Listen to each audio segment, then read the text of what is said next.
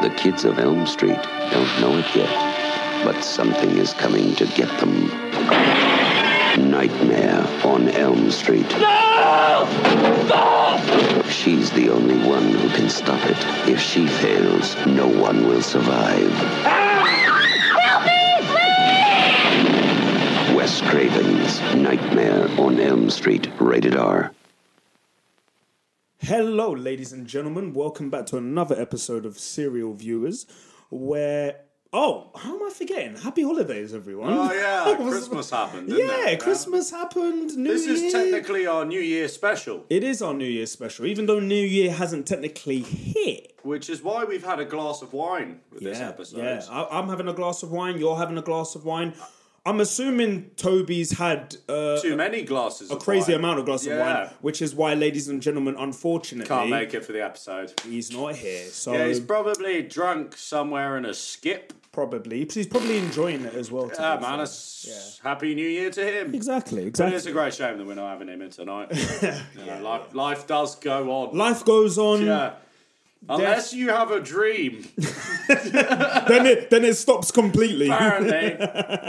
So you're joined here instead by Alex and also Stefan. Woo! We're here doing it, and we've got a very special episode to do for you guys here today to review. Yeah. As fellow hardcore, I would say horror fans. Aficionado. Yeah, No, that just makes me sound like a prick. But we're very big into our horror films, aren't we, Steph? Yeah, more so. Toby likes his death counts, his kill counts high. Kill count, yeah. Whereas me and you we do kind of proper bro out. Yeah, over horror and scares and atmosphere, We've actually been to a couple in the cinemas, I think. What did we see? Oh, yeah, that really bad one. Evil Dead. Let's not talk about that. Yeah, let's not mention that. No, but we've come together to talk about... I thought this was a golden opportunity, it being a bit more of a more intimate episode. Not that our other episodes, and it doesn't mean I'm just now going to... I'm not going to get... Nightmare on Elm Street 2 on you.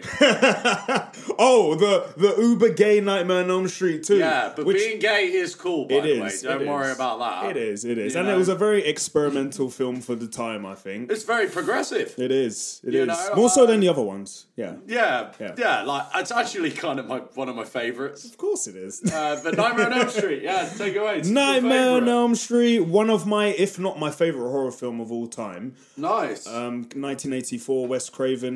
Hell of a year, by the way. Just to get out of the way. Man, the film's in 84, man. God, they do not have years like that anymore. Like, what did we have? We had Beverly Hills Cop, Footloose, Terminator, Police Academy, Ghostbusters. Is it Blood Simple, the first Coen Brothers movie? Yeah, that was a stacked year, man. Oh, man. Stacked year. But, Nightmare on Elm Street has a very special place in my heart for a lot of people that may or may not know. Most of these people won't know, so enlighten me, please. They won't know. I know, but... You know. Of course you know. Everybody knows. I'd be a very good friend if I did. Oh, who needs friends, man, in this day and age? But I saw this film for the first time when I was 6. Sorry, start again. Yeah, so you saw this when you were 6, right? It was such a downer. Who needs friends around Christmas? Yeah, no, I saw this film for the first time when I was 6. My mom and dad had it on VHS. It was one of those videos in my collection that had a really weird cover art that when I was around that age range, I didn't really know what it was. I thought it was a comedy of some sort. It's very ambiguous. Yeah. So I crawled... Why do I say crawled? I was walking by 6. What the I don't know. You might have developed very late. Maybe I did. Einstein didn't apparently talk until he was like, I don't know the exact figure, but it's like 7 or 8. There you go. There you go. Geniuses alike. Hey. Yeah. Right? Yeah, of course. So I stumbled into the living room at the age of 6, and all I see on the screen is a girl literally have her intestines literally cut open by 4 invisible razor knives, and from that moment on I knew that this film would scar me and live in my head rent free, and it always has ever since then. And it just kind of was my main introduction into horror as a whole. Nice. You know? So yeah, it definitely, and I've watched all of the sequels and obviously this one multiple times since then. The sequels... Well, that's a good thing to start, because I watched, when I first consumed That's an interesting term phrase. It is. Consumed a Nightmare on Elm Street franchise. Yeah. They were all available on VOD, which was Virgin On Demand, which was like a precursor for Netflix and Prime and everything. Very big back then. And they had the entire like franchise up to like 4 or something. I can't remember the exact figure. Number. And me and my sister ended up watching 1, 2, 3, and I barely remember 3 and 4 until I watched 3 when I was like 19. Yeah. And I really thought, wow, this is actually a really good horror sequel. Yeah. 2 I remember a bit more. Of course. 2 is now like one of my favourites. 2 is a cult classic.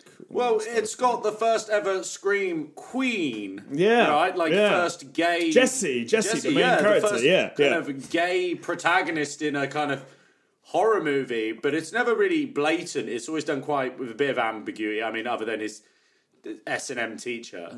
Oh God, I nearly forgot about with the ropes. Oh man, how could you forget? And the lashing. That's etched onto the inside of my head.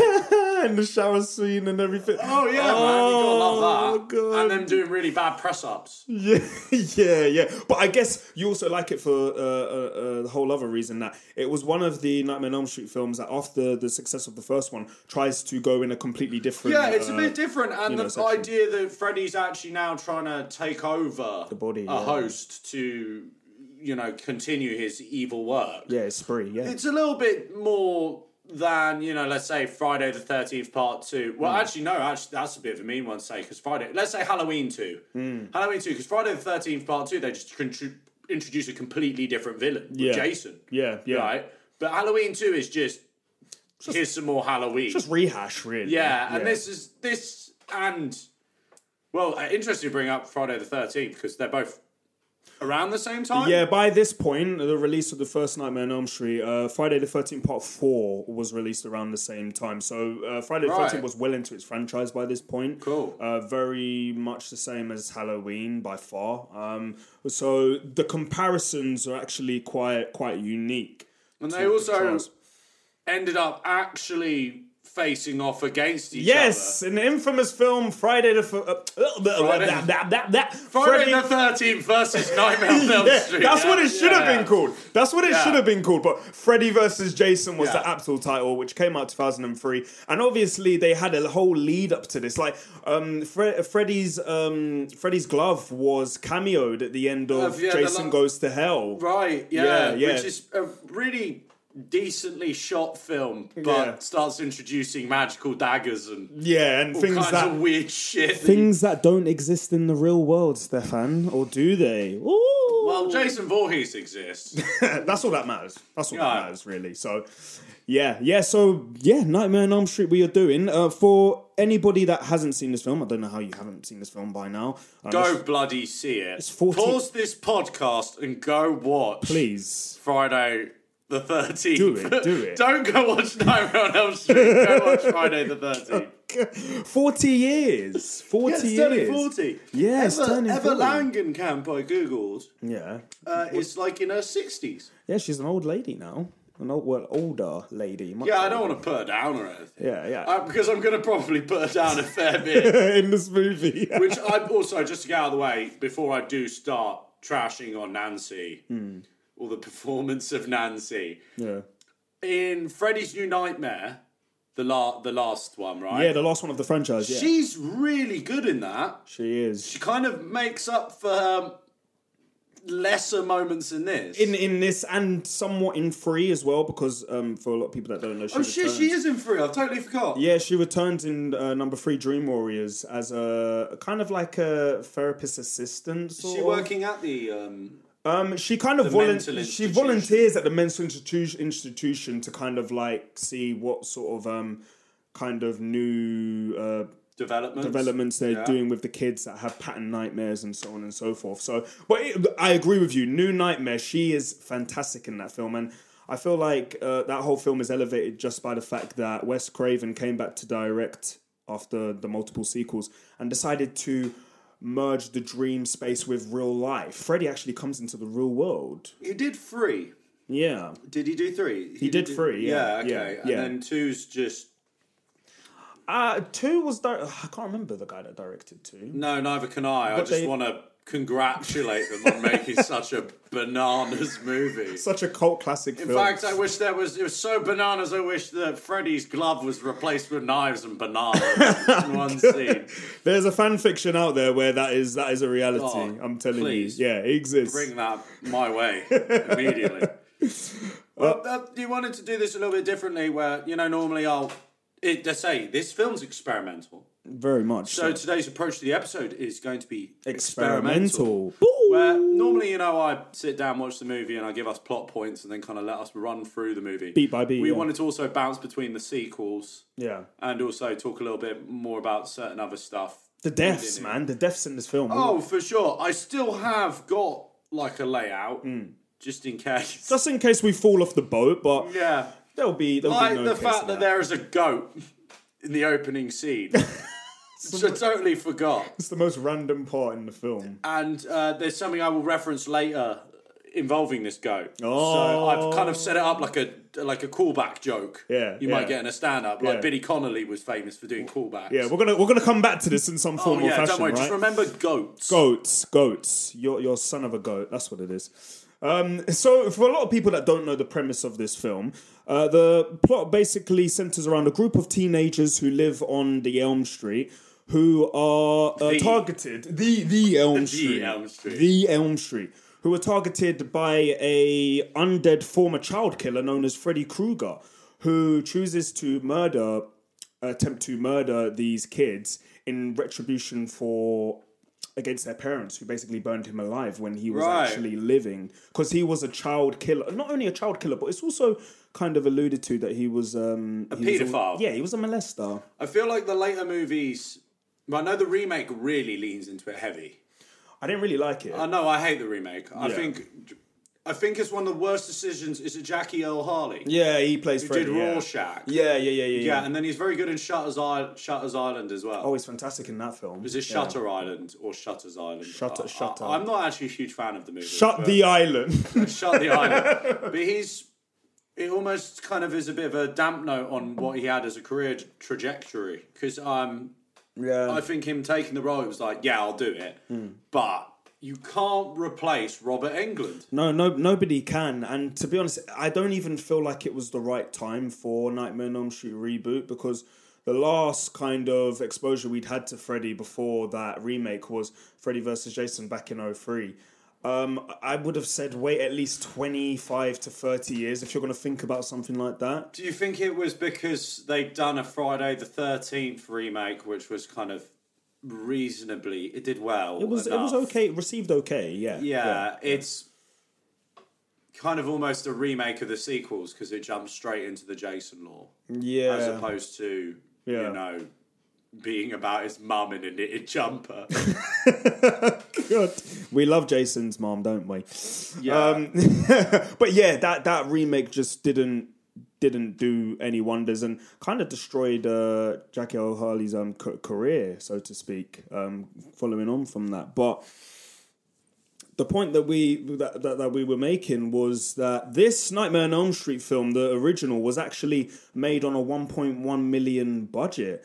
And it actually, well, if I can see from here, actually ended up making 57 million by the end of this box office run. Yeah, it's made on peanuts, isn't it? Yeah, it's made on a shoestring, more or less. But that's what makes it even better, because there's a lot of things, and I like to start with the beginning. Yeah. And one thing I really want to compliment this film on is because it's set in this dreamscape. It's allowed to get away with so much nonsense. 100%. Because dreams are bananas as well. I'm going to keep saying bananas, aren't I? Bananas! It's my favourite phrase for something. It's bonkers. It's crazy. It's bananas! But, like I was telling you the other day, my dream in which these faceless men tried to frame me for drink driving and then steal my face. Yeah, how did that dream end, by the way? I don't actually know if they stole my face. They stole your face in the end? Yeah, it was one of those things where you put the covers over you to try to hide yourself from the villain. Yeah, they got me. Oh. Yeah, I know. So, but I can see your face now. So I know, I'm alive. It was exciting, though. Unlike the people in this film, I survived my dream. Thank you. Nice Thank joke you. there. Nice joke. The tagline. I noticed this. What is the tagline for Nightmare on Elm Street? Tell me. Sleep kills. Sleep kills, ladies and gentlemen. When you die in your dreams, you die for real. I don't know if anybody actually says that in the film, but No, I think that's kind of... Is it a bit like... Not a lot of people know that. Yeah. You know that Michael Caine line that Michael Caine never said? It's like... You think of Michael Caine, you think of... Not a lot of people know that. Not a lot of people know that, but you will. One thing that I need to get off the bat to make the comparison on is... Obviously, Nightmare on Elm Street was released in 1984, and it came out around a time when there were a lot of various silent slasher films also around it. Yeah. You had Halloween with Michael Myers, you had Friday the 13th with Jason Voorhees, as we've mentioned. I don't know if I'm 100% correct on this, but I'm pretty sure My Bloody Valentine even was before this. The original, I think it was 83 or something. 82 or 83, yeah. Oh, yeah. I like that film, by the way. Yeah, I've only watched it in increments. I've never watched it in full, but I know that it's held up there as one of I think it's because it's a little bit unique. It kind of... Where a lot of these films are set with teenagers, they literally go, well, these people are adults, so they would be drinking. Yeah. And the kind of idea that they're being a bit more... Sex kills. Sex does kill. Yeah, apparently if you don't do it horror right. movies, if you fuck, you will die. That's not like I'm quoting Coach Carr in Mean Girls. Yeah. Which is going to be in a future episode, actually. Just don't have sex, all right? Just don't have sex. But in that, it kind of makes sense that these kind of minors are having... drinking, getting drunk and having sex with each other. Because their inhibitions are going crazy. Well, they're older as well, so it kind of makes sense that they can access this stuff. Whereas I find that's a big issue with a lot of horror movies with teenagers. You're like, who the fuck bought all this alcohol? You know what I mean? Unless you've got a rich kid in your group who mummy and daddy have given him a trust fund or her trust fund where they can just buy crazy amounts. Or pay... crazy amounts to homeless people. Yeah, how does that even... I got a homeless person to buy me booze when I was younger. Did you actually? Yeah, we gave him some booze in return. Are you still in contact with this homeless person? No. I hope he's alive. I hope so as well. It's Christmas, man. It's a season of being alive. I hope... this was nearly 15 plus years ago. He's probably not alive. Yeah. But no, back to Freddy. The reason that Nightmare on Elm Street kind of resonated with me, not just because of the plot and because of the uniqueness, but because of Freddy as a character. He was really the first sort of horror icon to come on the scene that had his own personality. He's quite funny in this film. Yeah, he's got. To put a better word, his personality. Yeah. He has a lot more going for him than chase you with a machete. You know what I mean? Exactly. And that's also can be contributed to the fact that Robert Englund fully embraces this role. And he's in all of them. Yeah, It's not like Jason where they start bringing Kane Hodder and a few others. And switching it up. And all respect, I love Kane Hodder, by the way. I think he's great at playing...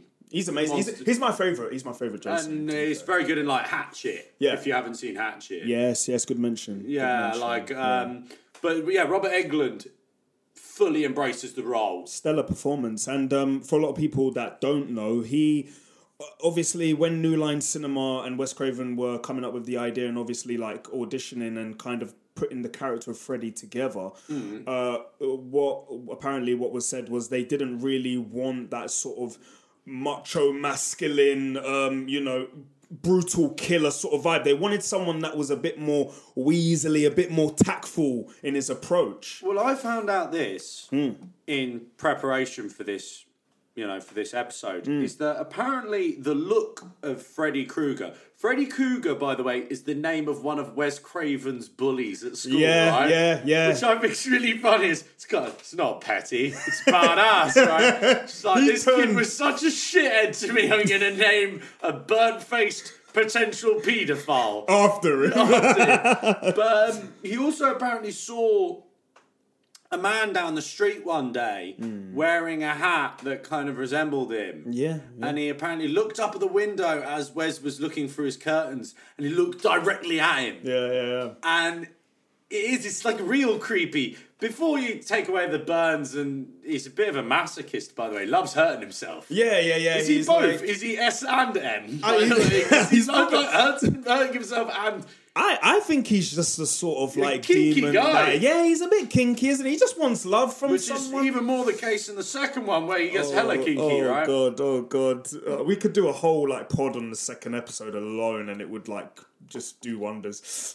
With franchises like these, I do feel like they do fall into episodes. They really do. They really I know do. at the time they're just like part 2, but when you're watching them, you're like, nah, it's like watching a box set at this point. Well, I mean, films can fall into. Tuning in to part 3 of Nightmare on Elm Street. The Dream Warriors. The Dream Warriors. But yeah, no, following on from your point, yeah, the creation of Freddy Krueger as a character, I think that's also why he's lasted so long throughout, like, generational as well, because he's been referenced and kind of like integrated into pop culture in so many different ways through.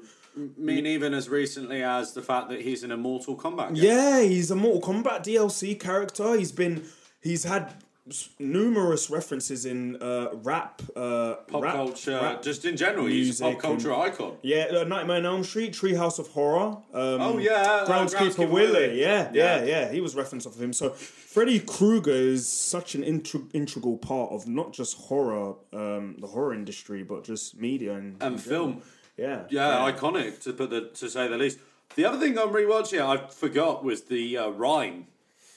1, 2, Freddy's coming for you. 3, 4, better lock the door. 5, 6, grab your crucifix. 7, 8, gonna stay up late. 9, 10, never sleep again. Man, those are some fat bars. You know, I want someone Wes to put Cravens should have become a rapper. He really should have. He should have put that in like a DMC rap or something. They even say at one point though at the beginning where it's that jump rope rhyme. Yeah. I don't remember that at all. That this is like a rhyme that's been passed down from generation. Yeah. Within the universe of Nightmare on Elm Street. Apparently, well, it's kind of shown at, especially at the end of the film. We'll get to the end of the film, obviously, throughout this episode as some fashion form. By the way, the most confusing and crazy and chaotic ending. So I mean, I rewatched it and went, "What the fuck is going on?" So it was basically a dream within a dream within a dream. It's Inception. Essentially, it's early Inception, basically. Right. But New Line Cinema wanted it to end like that because Wes Craven actually he wanted it to be all a dream. He wanted it to all be a dream, which and makes have more happy sense, ending. but kills the franchise. Yeah, but I like this ending better. No, for me, I kind of. I'm opting to both endings. I like both. You do. It's almost like, Rambo First Blood, Part 1. Yeah. Where he shoots himself at the end. Yeah, that was the original ending. And they went, nah, this Rambo man's so cool, we need to make another fucking 5 movies. 5? Yeah, no, 5 in total. 5 in total, yeah. Another 4 movies. Last Blood, right? Last Blood. Oh, I hated it. I thought 4 was awesome. Didn't work for me, man. No, man. Kills were good, but sorry. How does Rambo walk into an area full of cartel? This man evaded the National Guard for a weekend, and he gets done in by the cartel in 10 minutes. He's Rambo, man. What can you say? Rambo should not get into those situations. Rambo should have done it and then just grabbed a ladder off a random helicopter flying by. Rambo can beat Freddy Krueger in a fight. I'm backing no, because Rambo would beat Freddy, then he'd go to sleep. Oh, and then Freddy would get him back. Did you notice that this film is a massive advert for Pro Plus? Like caffeine and... Yeah, There's a scene where her mum comes in and takes her coffee pot away and she just pulls another coffee pot out. And I'm like... Well, only could you, in the spare time you've had evading Freddy, you've gone out and bought a coffee pot. Well, they're quite well off, aren't they? I mean, they probably got a nice house. It's a really nice house that's used in the film, but you could tell that, Nancy's parents, I'm kind of jumping the gun here a bit, but you can tell that her parents are kind of loose with her inhibitions of what's actually going on in the story. I feel this is really interesting on a rewatch. The kind of nuclear family stereotype you'd get in movies. Yeah. They're very anti. In this film especially. Because John Saxon, rest in peace, John Saxon. R.I.P. the John Saxon, man. With the most amazing eyebrows and worst hairline Best in the game. I've ever seen. Best in the game. And then he's working all the time cop, which doesn't come home and say, honey, I'm home. He's never there. He's completely sacks off his family almost. Yeah. And then the mum's like a cigarette-smoking alcoholic. Which I was rewatching this film, I was like, does she spend more than most of this film with a bottle of vodka in hand? Well, to she be goes honest, to sleep with it at one point. Well, she starts to decline as the film goes on, because by the beginning of the film, when you're introduced to her, she seems to have life kind of by the balls. She seems to be on top of things, and she knows how she's going to get Nancy back on the up and up. But by the latter third act of this film, she's just completely fed up. She's like, I don't care. You're talking about a stupid demon who doesn't exist, who has razors for fingers and wears a dirty hat. I'm just going to drink and smoke it all away. Yeah, no, I watched. I was blown away by the family on this rewatch because I don't really think about them. When I look back on Nightmare on Elm Street, I never think of. I just remember John Saxon and then the fact that he's, other than being in a police uniform or in a kimono, John Saxon doesn't really have any other appearance. Whereas in this, I just think of him as the cop. Yeah, but he's kind of devious with it as well. Do you not think of him as like a dad in the film? Like, is he? Would you say he's a good dad in the film? No, he's fucking. They're both atrocious parents.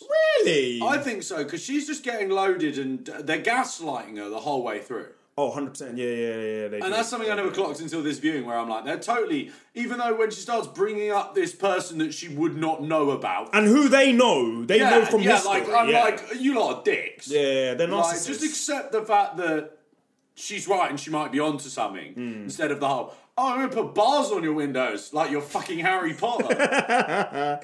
Oh man, John Saxon, we love him, man. We love him. But same. But this character in this is just a total dick. He really wants to work on.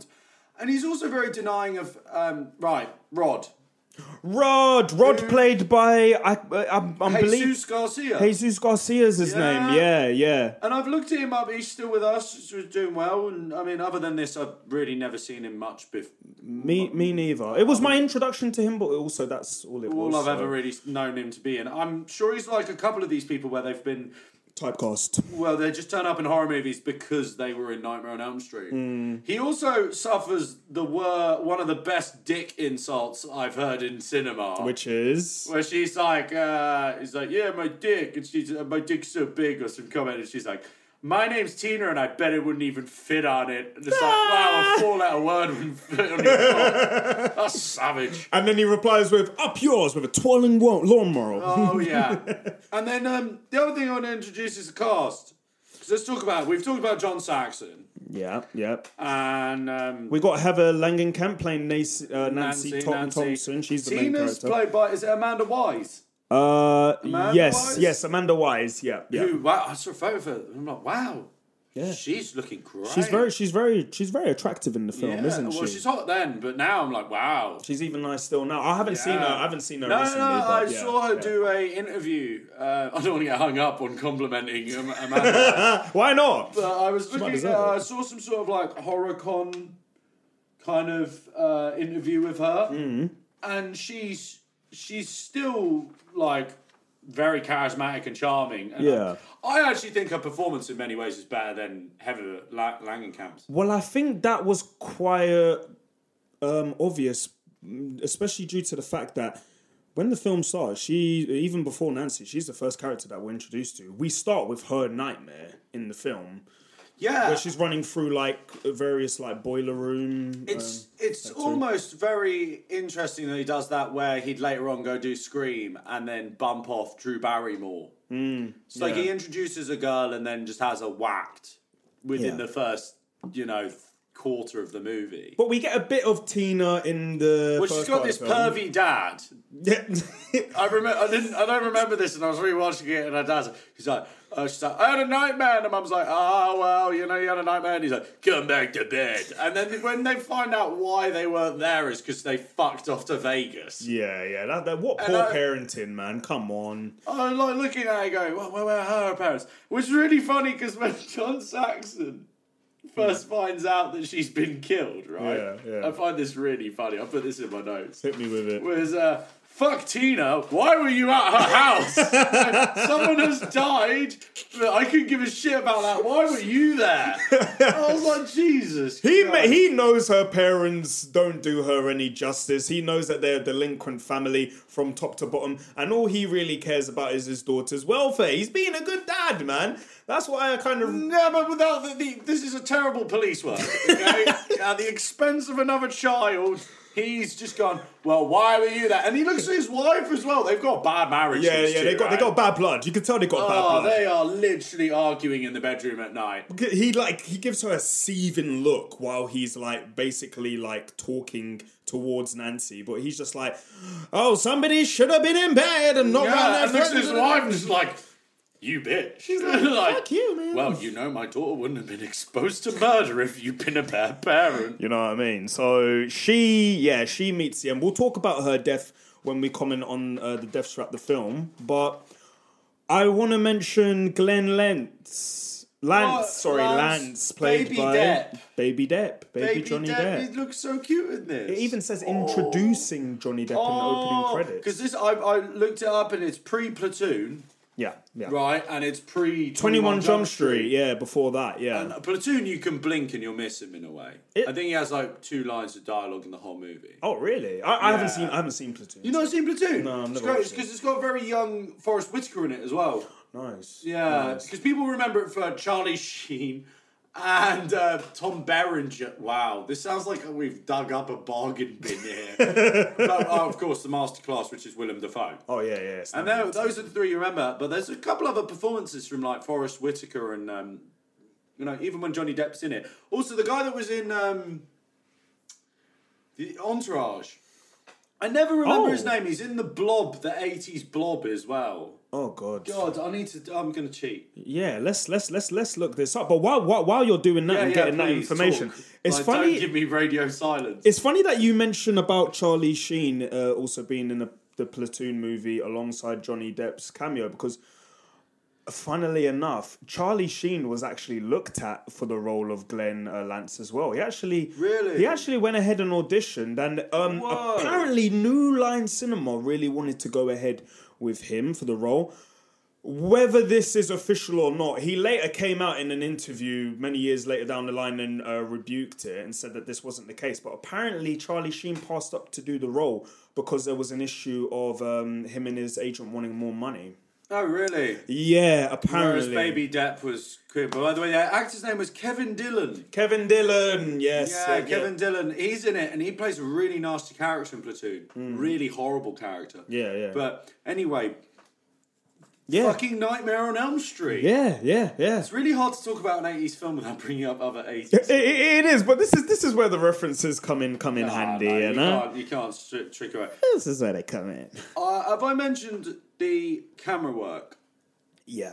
Because there's one in the opening where, Tina gets chased. Yeah. And he cuts from behind a tree, and you can't see one side of the tree, but he comes out. Yeah. I was like, for this micro-budget kind of movie... It's pretty cool, isn't it? It's really well done. Yeah. And the way she dies... Can we start talking about people dying? Yeah, let's talk about the deaths. Let's talk about the deaths. So, just for note, apparently within this film, throughout the production of this film, 500 gallons of fake blood was used on set. Which was then a record broken by only Peter Jackson's Brain Dead. Yeah, which clocks hundreds of thousands.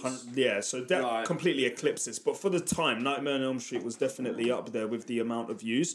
Probably majority of that was due to Baby Depp. Glenn Baby Depp's death. I'm calling him Baby Depp. Baby Depp. Let's just call him Baby Depp throughout the rest of the pod. Yeah, because he's so adorable. And then you look at him now and you're like, oh. It's like, what happened to you, man? No, you survived. He's one for the men. Oh, no. Tina's death, right. So, after... Right, because I need to talk about this. After Rod has an orgasm better than I have ever experienced, he's like... They're both... Well, you got Baby Depp downstairs because he's been, completely... shunned away by Nancy. We're not doing it tonight. But that will be later the better thing about her, because... It's got the horror movie trope where if you are a virgin, you'll win. And, this film salutes that so much. And then he goes, Wes Craven goes against it with Scream. It's almost like he goes, that trope's really silly. Yeah. Let me go against it. But, they have the most loudest sex ever to the point where I was in hysterics. Like, it's ridiculous. It's quite funny. And then, you got Glenn's line next door like, reality sucks. Yeah, reality sucks. And they're banging, and I envy the Rodgasm. Because he literally like closes his eyes and goes, like he's taking heroin. I've tried to replicate it a few times. Oh man, sorry to hear that. I will never get a Rodgasm.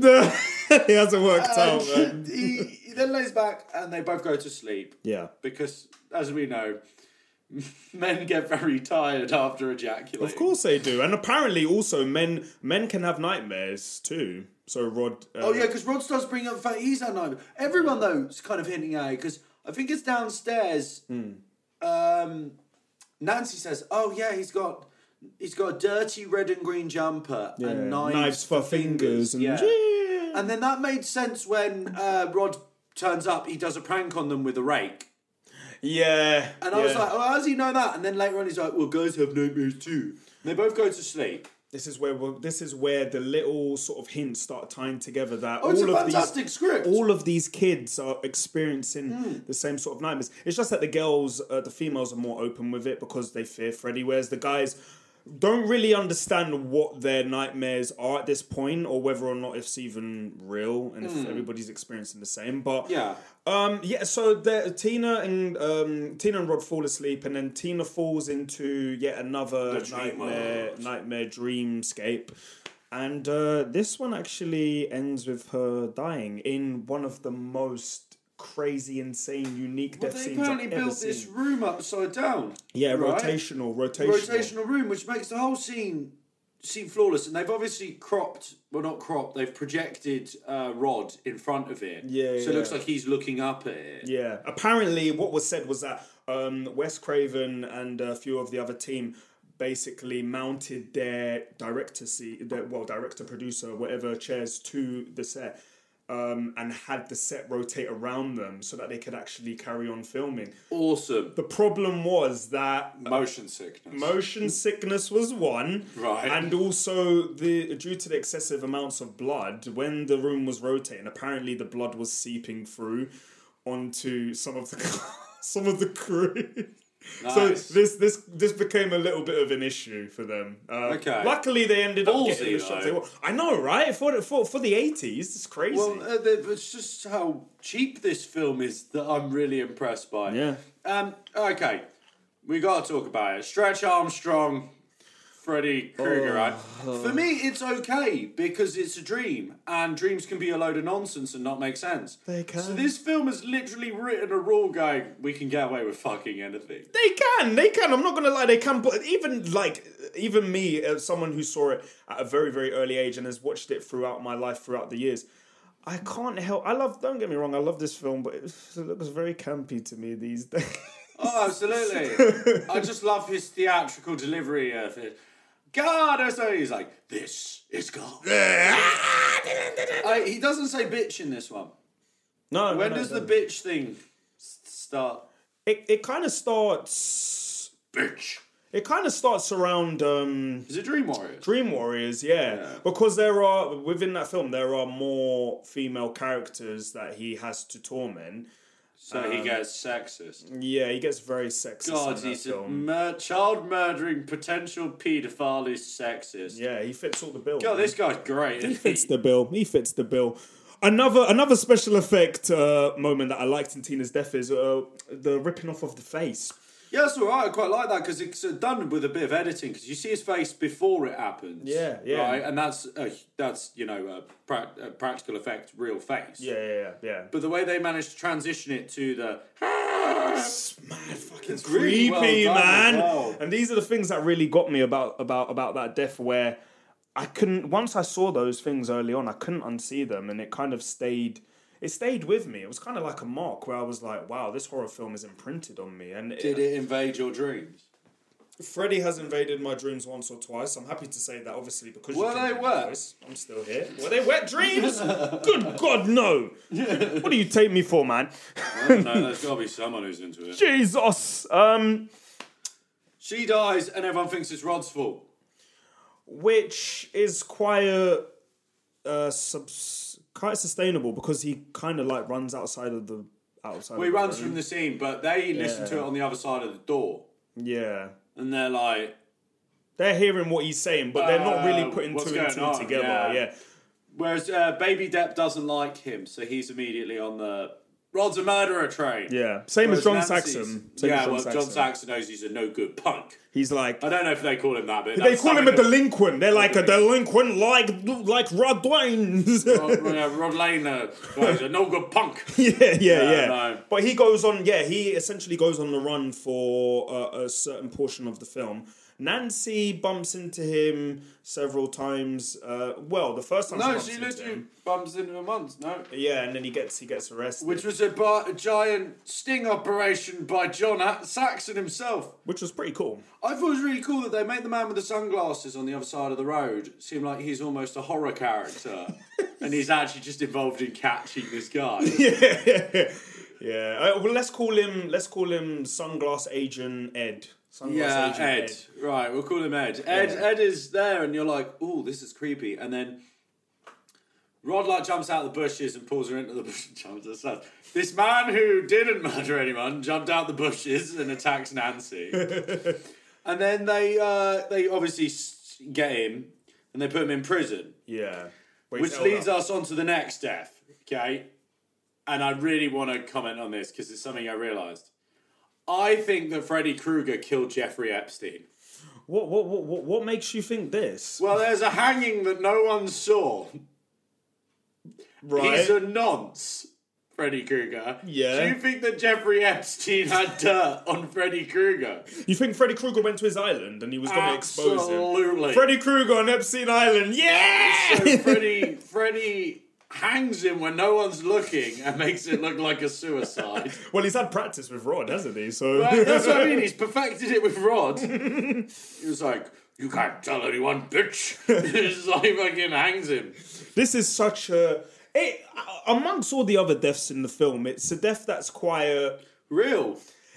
It's real. Some people would say it's a bit mundane because it's kind of just a guy getting hung by an invisible entity. More yeah, but it feels more more grounded. 100%. Yeah. I have a fun fact about this death as well. Fun fact. Yeah, that not a lot of people will know. You probably won't know. I don't. So. It is literally the precursor for Epstein. Is that the truth? I wish. But the main actor who plays Rod, Garcia? Yeah, Jesus Garcia. Apparently, during the filming where he actually has this death sequence... They fucked it and nearly killed him. He was on heroin. Oh. Yeah, he came onto set after having heroin. This film couldn't get more raties if it tried. You know what I mean? And apparently, everybody was seeing him during this sequence where he's being hung by the jail cell, bars. And it's a sheet, isn't it? It's the wrapped around the bars. And Heather Langenkamp came out and basically said during the time of the filming that this seems like it's the best work that he's ever done. He's really committing to it. Little do people know. Because it's off his tits. Dude, it could have gone so wrong as well. Would you argue that that's method? Get on heroin if you want to do the best performance. I mean, looking back on Philip Seymour Hoffman's Oscar for Truman Capote, right? Yeah. It all makes sense now, isn't it? It all makes sense. Everybody did heroin. Heroin makes actors. Heroin gives you an Oscar, apparently. The scene that really fucked me up as a kid. There's one in particular. There's one scene that really did it. Tina's corpse getting dragged through the school. Yeah. Right, and also the goat. The goat at the beginning of the film appears again. No, the goat, Linda Shay. Oh, I like how you did that. I like how you did that. Yeah, the goat herself. Yeah. She's a horror icon. Oh, she's amazing. It's her husband, Robert Shea, who produced these films, he right? It, yeah. And he has to sneak in his own cameos into them as the more they go on. He's like, I need to be in this movie. Yeah. And she was great. The little role that she had, she was really good. She turns up, she sells it, and then again you got her in the Insidious movies. The Insidious movies, yeah, she pops in. And then I've looked at her filmography, right? Yeah, hit me with it. She's done 211 films. She has 211 acting credits. That's probably a couple more than Christopher Lee, because Christopher Lee is credited with like up to. Well, the horror credits. She's like smashed it. Really? Yeah, and I was amazed. And that all happens before Rod's death. That classroom scene, but the bit where it's in like the body bag, right? Yeah, visceral. And it gets lifted by invisible Phantom Freddy. Yeah. And then dragged away. And that's still, for me, it was like, oh, that's still creepy. But then it's really undercut by the hall pass moment, right? Don't forget your hall pass. Fuck your hall pass! Which is one of Nancy's moments where she's not great in this. Yeah, we'll talk about her acting. Her acting isn't... She's got some moments in this film. Like... I feel like the dialogue in this... Okay, the writing and dialogue in this film isn't the best to begin with, but I feel like there's certain actors in the film that have better delivery than others. Yeah, definitely. I think Amanda Weiss is one of them who manages to actually... And also, Johnny Depp's very good in this. Johnny Depp does a pretty good delivery. He's got some proper little naff moments and he sells them quite well. Yeah. You were talking about heroin, right? I was. Do you know where she's in the bath, right? Oh, yes. And the hand comes out and then she gets dragged. I thought she got transported to the train spotting toilet place. And it's really interesting that you brought up heroin, because I was like half expecting you and McGregor to just give her a little wave while she's down there. It's okay. And this also made me realise I had to check her age, because I was like, what's going on in this movie? And it actually made the film even funnier. She's 20 years old, Heather Langenkamp. Yeah, she's There's a a young lot of one. side boob in this movie. In the bath scene, a little bit later, she's got some side boob. Yeah, when she's getting grabbed up in the room and everything. But then it also made it really funny, the fact that she says in one scene, when she puts a reflection or so, she goes, I look 20 years old. Oh, And yeah. I'm like, it's because you are. Like, you are 20 years When old. she's in the hospital getting like the X-ray sort of thing done, and she's kind of under the drip. Oh no, it's the scene where Baby Depp comes to watch over her in her sleep, and she just pulls her little mirror up and goes, oh, I look 20 years old. And it's You are 20 years old. You are 20 years old, bitch. Like, no, I'm sorry. She's got such an attitude in this film. She's a bit sassy with Glenn, isn't She's she? really... Well, okay, he is adorable. He is, and I feel like she takes advantage of it sometimes. She's like, I asked you to do one thing, you little shit. Well, she channels her inner Amber Heard at one point by calling him a bastard while she's in bed.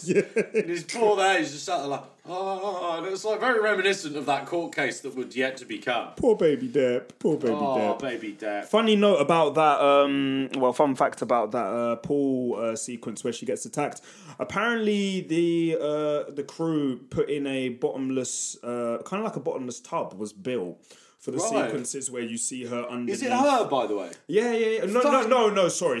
It's not her. They get in a stunt woman. Right, because the body frame changed. Yeah. Like, she looks different. It's very noticeable, yeah. Like, it seems like someone who's got longer limbs. But I feel like that was doing it. Also, I don't know this verbatim, but I feel like that was partially due to the studio spoke to Heather and asked her kind of what sort of things are Do you want to do an underwater scene not involving James Cameron? And she probably said, no, I want James Cameron on set for this. so yeah, there was a stunt woman on that. But cool little note there, man. Yeah. Oh, yeah. Right. Pancake mix. Pancake mix. I mentioned pancake mix because I just keep jumping to the special effects parts of this film. There's a sequence... Well, it's one of the things you can credit the movie for the most. Yeah. The creativity in this movie is off the chain. The sequence where Heather goes into the dreamscape and has Baby Depp watch over her, but he fails and Freddy intercepts... Well, here's the thing. He jumps from behind a tree at one point, and I'm like... Does that mean he's fallen asleep because he's interacting with the dream? Yeah. That's essentially what it's supposed to mean. Nancy calling him a bastard is kind of being a bit dumb here because she's already interacted with him in her dream. This is true. But only realises he's asleep later. This is true. It's a bit... There's a conundrum there, isn't there? Yeah. There's a couple of things which I thought were conundrums, and I'm like, no, this script's just actually really bloody good. But that's one of those moments where I'm like... Yeah. She's running up the stairs. There's some goo in the stairs that she falls down. That's actually pancake mix. That's pancake mix. Yeah. Right. They formulated it into the floorboard, so it's pretty cool. I wanted to also explore the electroshock therapy moment, because back to her shitty parents, her alcoholic mother. Continuing to make bad choices. Who's like, right, we're going to get you monitored in a mental ward as you sleep. Which I think is quite a good scene. It is a good sequence. But it also leads to more into the fact that by this point, Nancy has aggressively expressed to her parents that this person is tormenting her. And she feels like Gaslighting her. they're connected, and they keep gaslighting her and trying to push the goalpost back and say, "You're delusional, honey. You don't know what you're talking about. How are you doing that to your kid? Like, come on, man." Nah, she's fucked. And then I think her mum even says, Freddy Krueger's dead. Like, acknowledging that he exists. Yeah. And Whereas she brings out the glove. probably spent this... No, it's the hat. It is the hat. Oh, no, she brings out the glove later. And her mum brings out the glove and then does the whole confession with her bottle of vodka, and she's always got tucked under her arm. Alcoholic. She's like, oh, by the way, I kept his glove. You damn alcoholic. It's not like I've been doing anything kinky with it. I want to talk about this amazing scene, because I think it's one I never noticed, and it's one of my favourite parts of the movie, because it really explores a lot more, is where they're talking about dream skills on the bridge. So that's a scene that kind of went over my head a lot of the time I watched this film in previous years, because it was kind of like a throwaway scene where you don't really take notice of it. You're just waiting to get to the third act. But I'm glad you brought that up, because in our rewatch, obviously to prepare for this film, I did take note of that scene as well. And I was like, these guys are actually like planning. Because he says something about the fact that...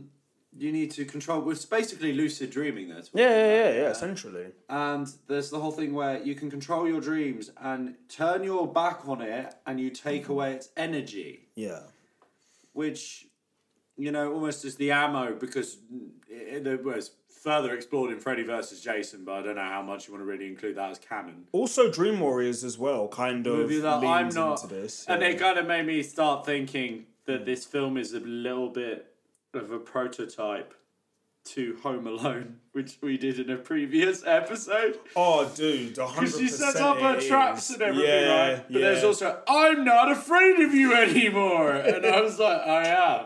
Yeah, totally. This is definitely the prototype for Home Alone. Do you think Chris Columbus and John Hughes watched Nightmare on Elm Street?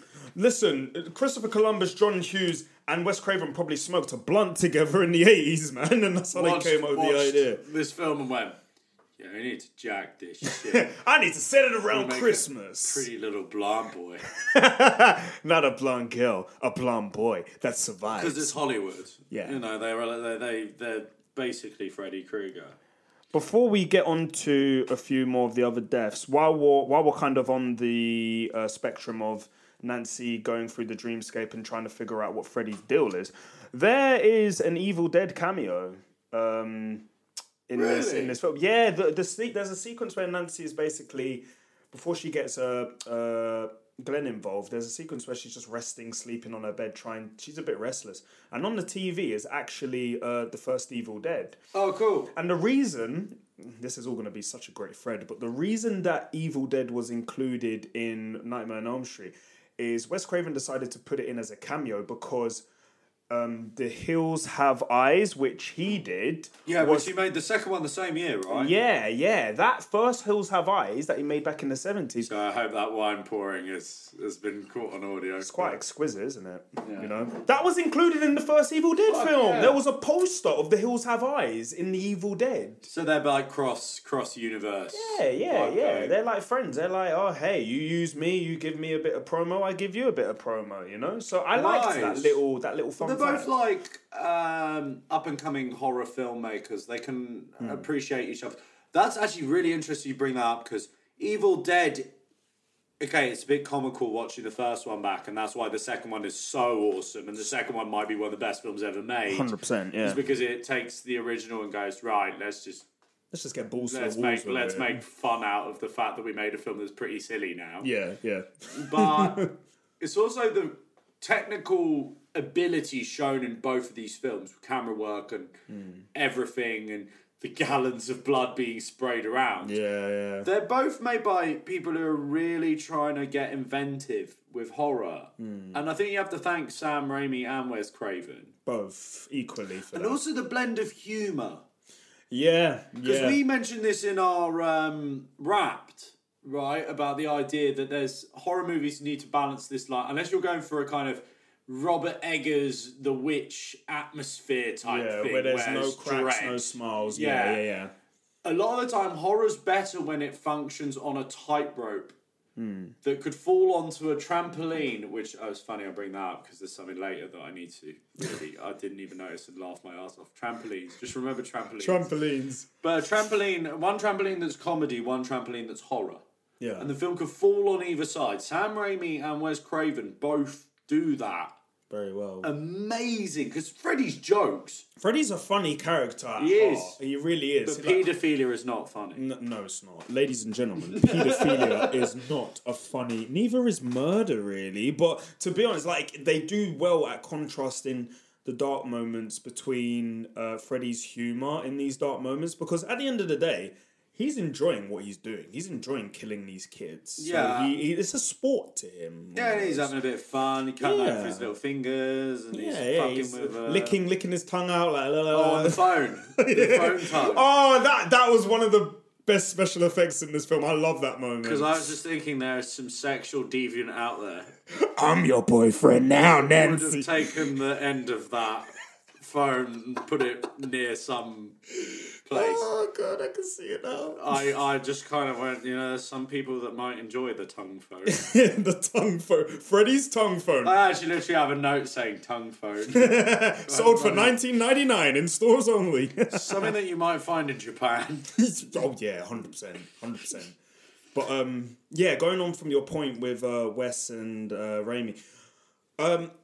Also the inclusion of like having that balance of comedy. You got to remember, like, these are normal human beings like me and you in these films. Obviously, aside from all of this murder and craziness that's going on around them, they're still gonna be themselves. Laughter, yeah. Because I've heard this interesting kind of trivia fact thing that people laugh at some ridiculous rate on a daily basis. Yeah. Like the emotion of laughter or finding things funny. Is so much that when you see people who are so serious all the time, it's not very realistic. No. Unless you're some really morbid prick, right? Shall we mention one that we know on the pod? I don't think we know a morbid prick. No, Toby's funny. Come on. Okay, he's funny. Right now, he's drunk, lying in a ditch. What could be funny? That's comedic. That is comedic. Yeah. Okay, I need to get this out of the way because. Is it trampoline? Trampoline. Shall I bring up trampoline now? I want to hear trampoline. No, I need to save trampoline. All right. We'll leave trampoline. Okay. Johnny Depp's death. Baby Depp's death. Jesus. Where he's basically put in a liquidizer. So when I first watched this film, and a few years after, when I was still underage, I might add, I never really understood what had happened to him during this death. When Freddy would have liked you most. Unfortunately, yes. No, I was confused by it when I first saw it. Yeah, because he sinks into the hole in his bed, and then what happens there? I'm more confused by the fact that everyone still doesn't think something is fucking weird is going on. The mum opens the door, sees a hole in her son's bed, and her son being liquefied. That was upside down, by the way, right? Yeah, it was upside down. I thought it was, because that's the only way you could have pulled that off. Yeah. But I like the random trickles that you get on the frame, by the way. Like, not just the initial, the complete blow of blood out of the centre of the bed. There's these little droplets coming down. I think they're...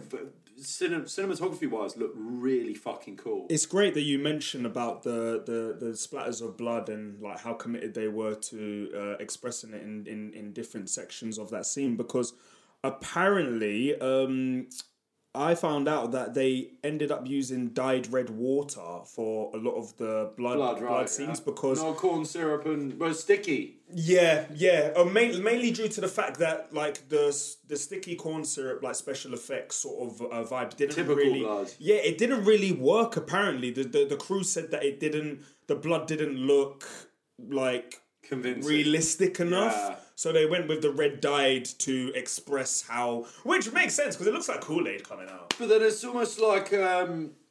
Hitchcock using... Well, I mean, he had the advantage of the fact in Psycho that he had black and white. Yeah. But it's just black paint. Yeah. Going down the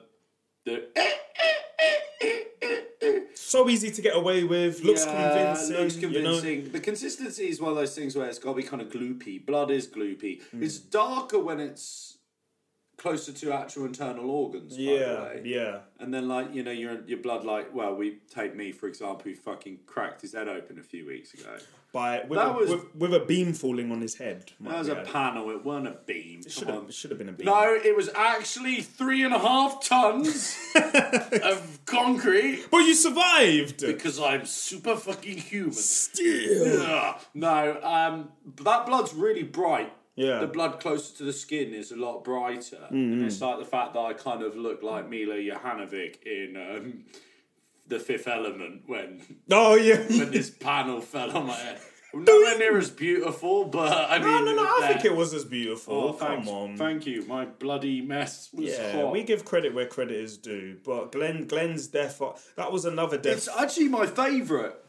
Tina's is my favourite. Glenn's is a close second. Really? I'm going with the Glenn one because it's so batshit. Yeah, it's crazy. It's bananas.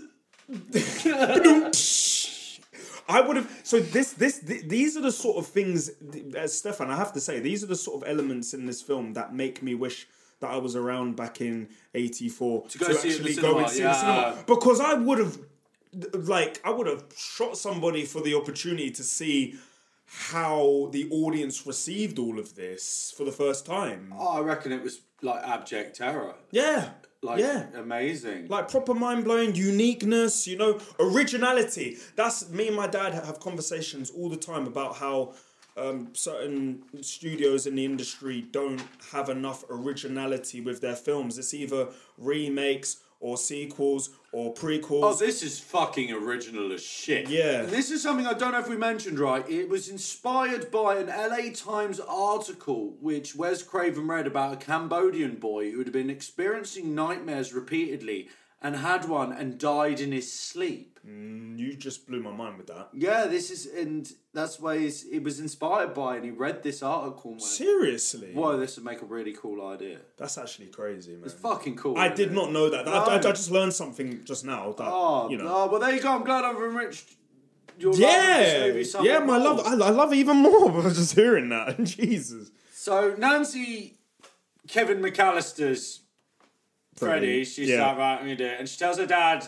20 minutes, right? Yeah. Like, you got to come wake me up in 20 minutes. She manages to booby trap her entire home in 20 minutes. Which is nearly as ridiculous as trying to catch a flight in 40. Yeah. Okay. It just won't happen, really. And she manages to finally go to sleep. And she has that really deep chat with her mum, who's still in bed with a bottle of vodka. Yeah, she's nursing that shit. She puts the vodka down, doesn't she? Yeah. And then actually, like, kind of...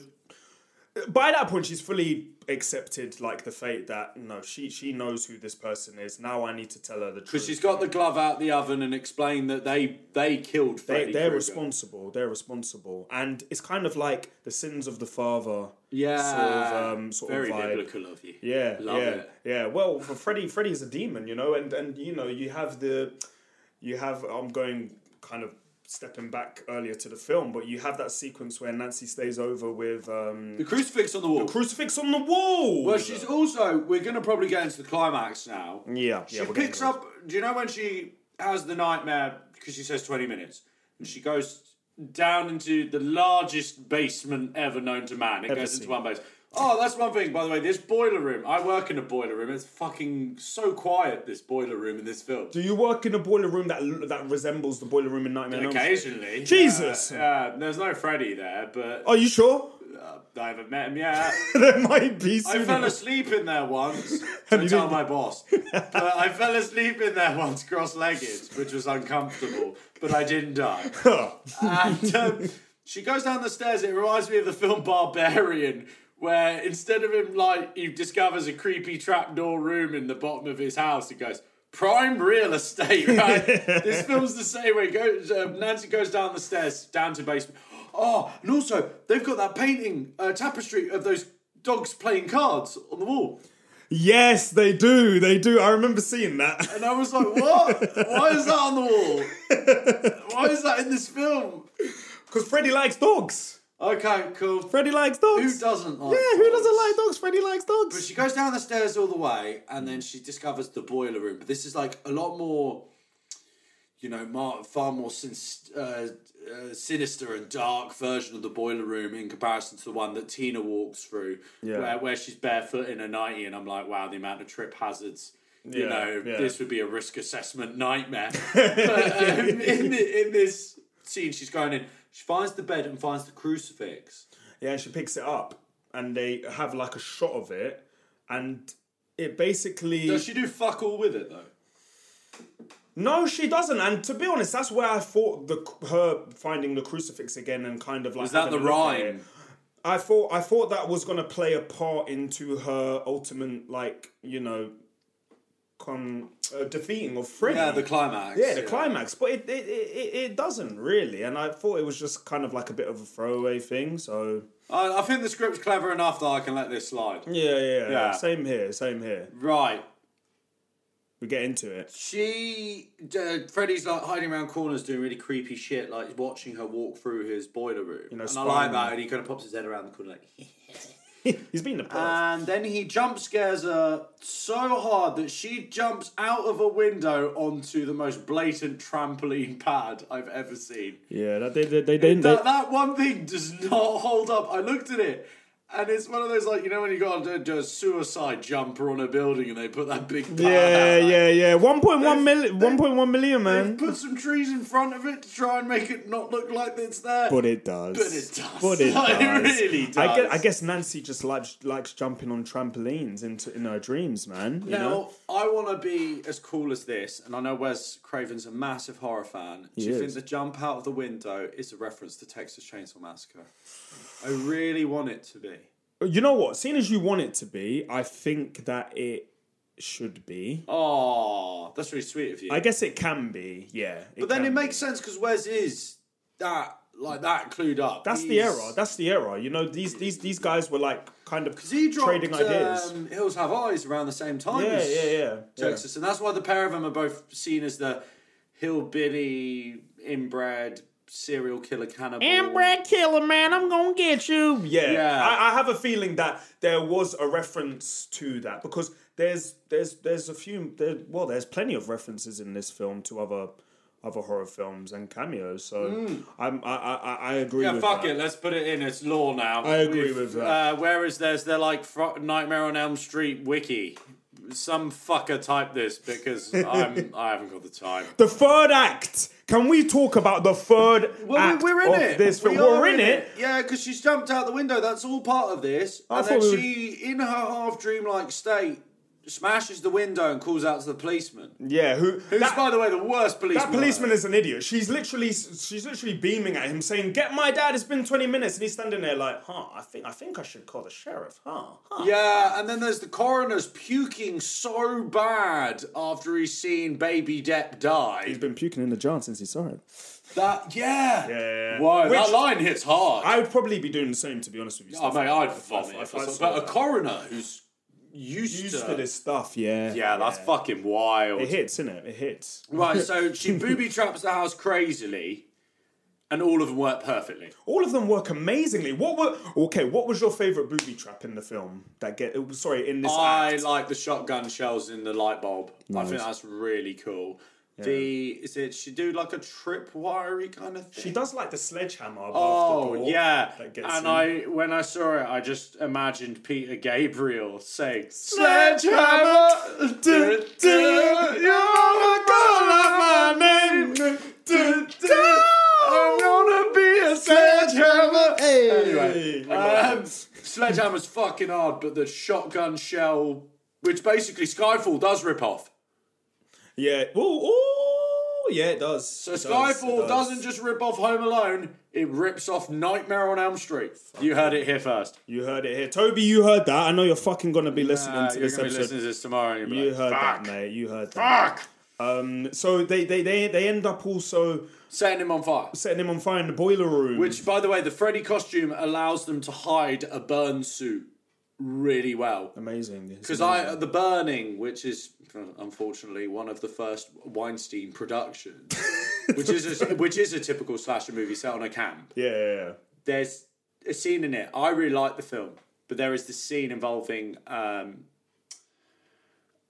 burn suit, because the whole thing is they burn a caretaker on a summer camp. Yeah. And that burn suit looks awful. It doesn't look convincing, does it? No, and the fact that they've got the Freddy disguise over the burn suit makes it look tolerable.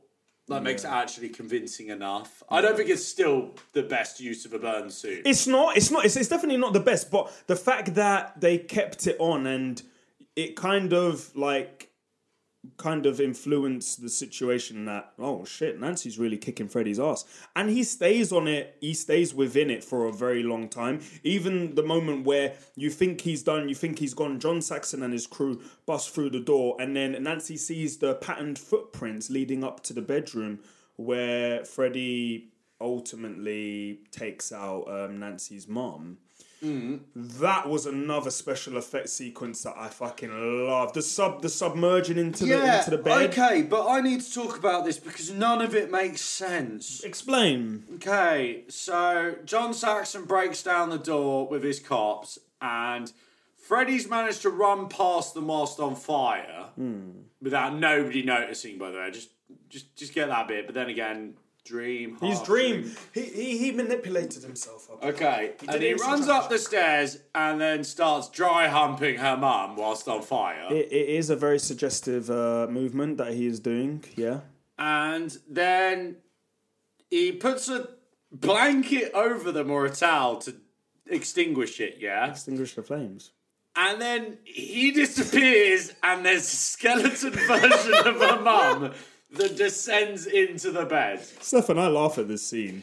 I love it. It's so bananas. I love it, but there we go again, bananas. I love it, but it is so fucking hilarious, isn't it? I know, I couldn't take it seriously. But then, John Saxon leaves the room and then he comes out and he's like, "Argh." And that's where you get the full Kevin McAllister of, I'm not afraid of you anymore. I don't fear you. I love that shot where he rips out of the mattress. That is an iconic shot. I love it. Man. And he comes out and she's like, do you know what? Fuck you. The less I pay attention to. Basically, she's like a Freddy Krueger's like a TikToker or a social or an Instagram He's influencer. An Instagrammer. Where the less you follow them and watch their stuff, the more they disappear, right? Freddy TikTok. That's amazing. And he claws at her and goes, whoa, and kind of disappears. That part really just weirds me out. Like, where are you disappearing to, my man? I know you're a figment of imagination. But then she opens the door and it's all misty and ultra bright. Yeah. And her mum's like, do you know what? And that's when you know this is still a dream. I know what you're going to say. Because she's like, I'm not going to drink anymore. And you're like, no, woman, you're an alcoholic. It's not that easy. It's in your blood. You haven't been to an AA meeting yet, okay? And you're just, I'm not going to drink anymore. And then they get in the convertible. You see the hood go over. The Freddy convertible. Yeah, you got the Freddy. And also, colours. all of the cast are still alive in it. Yeah. And then the worst dummy in cinema history. Oh my god. It's terrible, isn't it? It is terrible. It's a great way to end it, though. It's the act of it. It's what it symbolizes, that Freddy is still alive. Yeah, and I loved that. But then, yanking that terrible dummy. But then that goes back to our point about the ending. How it's a dream within a dream within a dream. There's an inception here. There's a double cross. Essentially, it's like everything that you were led to believe by this ending isn't true. The real ending is Freddy's still out there and dreams can still kill you. Oh. So that kind of wraps up the film. I'd be really interested to know what the audience was thinking. Oh, this doesn't wrap up the film. You get Nightmare by 213. Oh, because I've never stuck around for the credits after watching this film. As many times as I've seen it throughout my life, I never even knew that song existed. No, it's epic as fuck. I tried to find it on Spotify. It's not available because I'd have rode my commute train into London Bridge. No, it's a nightmare. It's just a dream. And I like Googled them, and they're like basically just some kind of club band that never really did anything. So shout out to 213. Yeah, R.I.P. man, your career. Well, they're R.I.P. not dead, but their band is. Well, their band's dead. Or is it in a dream? Oh. Right, there's one thing I want to bring up to wrap up in a way. It's just general lore and stuff. Yeah, let's get into it. But right, in Dream Warriors, you get the expanded lore of the son of 100 rapists. Now, I don't know if it's exactly 100. I think they just throw that number out there. It's really fucking scary and terrifying. Yeah, it's a lot, though. It's a lot. And you know this actually gets explored even more in Nightmare on Elm Street 6. Freddy's Do you know Dead. one of the extras, though, in the scene is Robert Englund? Yeah. Just himself without makeup on. Yeah. And I find that idea that this spooky ghost nun thing, I find that whole plotline really fucking scary, and it's disgusting. It's horrible. Like some nun accidentally gets locked in a room with 100 maniacs, and they just have their way with her, thus creating Freddy Krueger, which makes it really funny that his school bully was called Freddy Krueger. Yeah, he really did that kid dirty, man. Well, he probably deserves it. This kid must have been some nasty. Yeah, he must have done some really dastardly stuff. But going on from your point with the law, like you, I love how 2 is kind of a far cry from all of this, and it kind of goes in the opposite direction. It just kind of almost implies the idea that Freddy wants to adopt a new host, which is cool, and I like it. It's different. It's cool. It's a standalone idea, and it's great. But then when we get to Dream Warriors, they really harp on the fact that, like, you know, you get this nun popping up left, right, and center. You get her kind of explaining the way to definitively defeat Freddy, because up until this point, all of the characters have been defeating Freddy in dreamscape ways, whereas in part 3, if you haven't seen it, he actually his bones, the actual bones of Fred Krueger, get dug up and reburied, and that is the way that he is defeated in reality and in dreams. So they take that whole. They expose on that and take it to a whole new level in the later films, which I actually appreciated, you know? Yeah. They added a whole lot more. I like how the films do expand on the lore. Yeah. It's one of the few franchises where, you know, once Jason's invented. And then anything you add to Michael Myers makes Michael Myers worse. Yeah, unfortunately. Like, oh, by the way, if you put him into a magical circle, his powers stop working. And oh, by the way, also his sister is actually Laurie Strode, and you're just like, yeah, where does that all? Fuck this. Where does that all come together? Whereas this, I think it's one of the few franchises where the more the villain goes on, the more he develops, and even with the later ones, there's lesser, but there's like some really cool creative kills, like the one with the guy who falls asleep at the wheel. Oh, the guy on the bike. Yeah, and he gets turned into like. That's one of my favourite death scenes in the whole series. For me, it's like one of my favourite death scenes. Full stop. The music, you know, the music, like doo doo doo doo doo doo doo doo, when he's getting like injected. Is this before Alice Cooper gets involved? Because Alice Cooper suddenly starts doing soundtracks for every fucking horror movie. This is 80s. After. Alice Cooper gets involved in the film before the one where the guy on the bike, dies. Cool. Yeah. So this is a bit after that.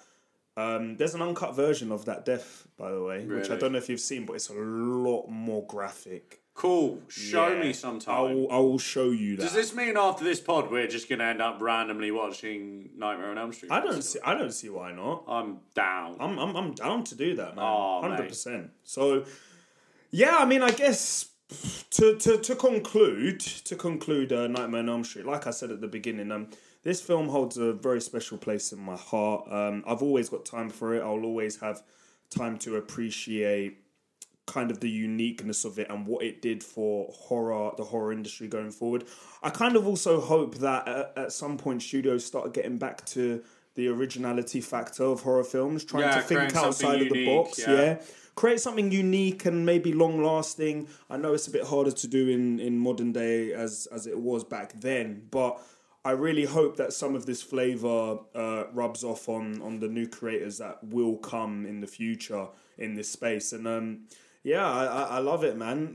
Go Freddy. Hashtag go Freddy. What about you, Stefan? What would your wrap up be for For this my film? wrap up, I always liked Jason as a kid. Like, I like the big hockey mask wearing, demented. There's probably some more offensive words I could use for it. But yeah, older I get, I start to just really appreciate Freddy as a villain and how creative and original the idea is. And yeah, Nightmare on Elm Street 1 is just a completely unique horror film.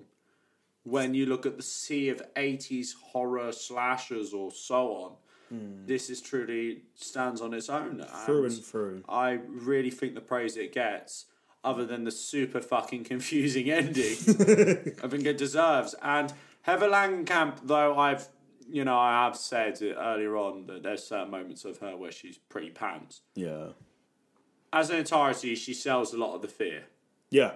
And she does great in that aspect. And that's why I like her coming back in New Nightmare, where she's like fully taken on the mantle and really upped her game. She's a mom in that film as well. She's got a kid. Oh yeah, I forgot about that. Yeah, she's got a kid in Yeah, so fucking Nightmare on Elm Street. Yeah, we love it. Guys, if you haven't seen it, please, I implore you to go out and watch this film. It's a great classic horror. Alex, it's been an absolute Alex, it's been an absolute pleasure. You too, Stefan. You too. And I'd like to wish everyone a happy new year whenever the fuck this thing comes out. It should come out. We finished the bottle of wine now, so it was a good pod. We did well. Yeah. I think we did quite well, man. Look out for more, obviously, and also, yeah, the other one I want to say is if you do like us, don't feel forced or anything. Do follow us on Instagram at Serial Viewers Podcast. Yeah. You don't have to. Like, I hate being that person that goes, oh, click like and share. But you'd be doing us a really great favour, and if you love the content, do it. I'd really like. We'd all love that. Yeah, and it's a shame not to have Toby here tonight. And we miss you, man. I miss you, Toby. And it's been an absolute pleasure, Alex. You obviously signed this one off, man. It's yours. I will take us into the stratosphere, ladies and gentlemen. Thank you so much for listening to both of us. Have a good entry into 2024, and we'll see you then for the next one.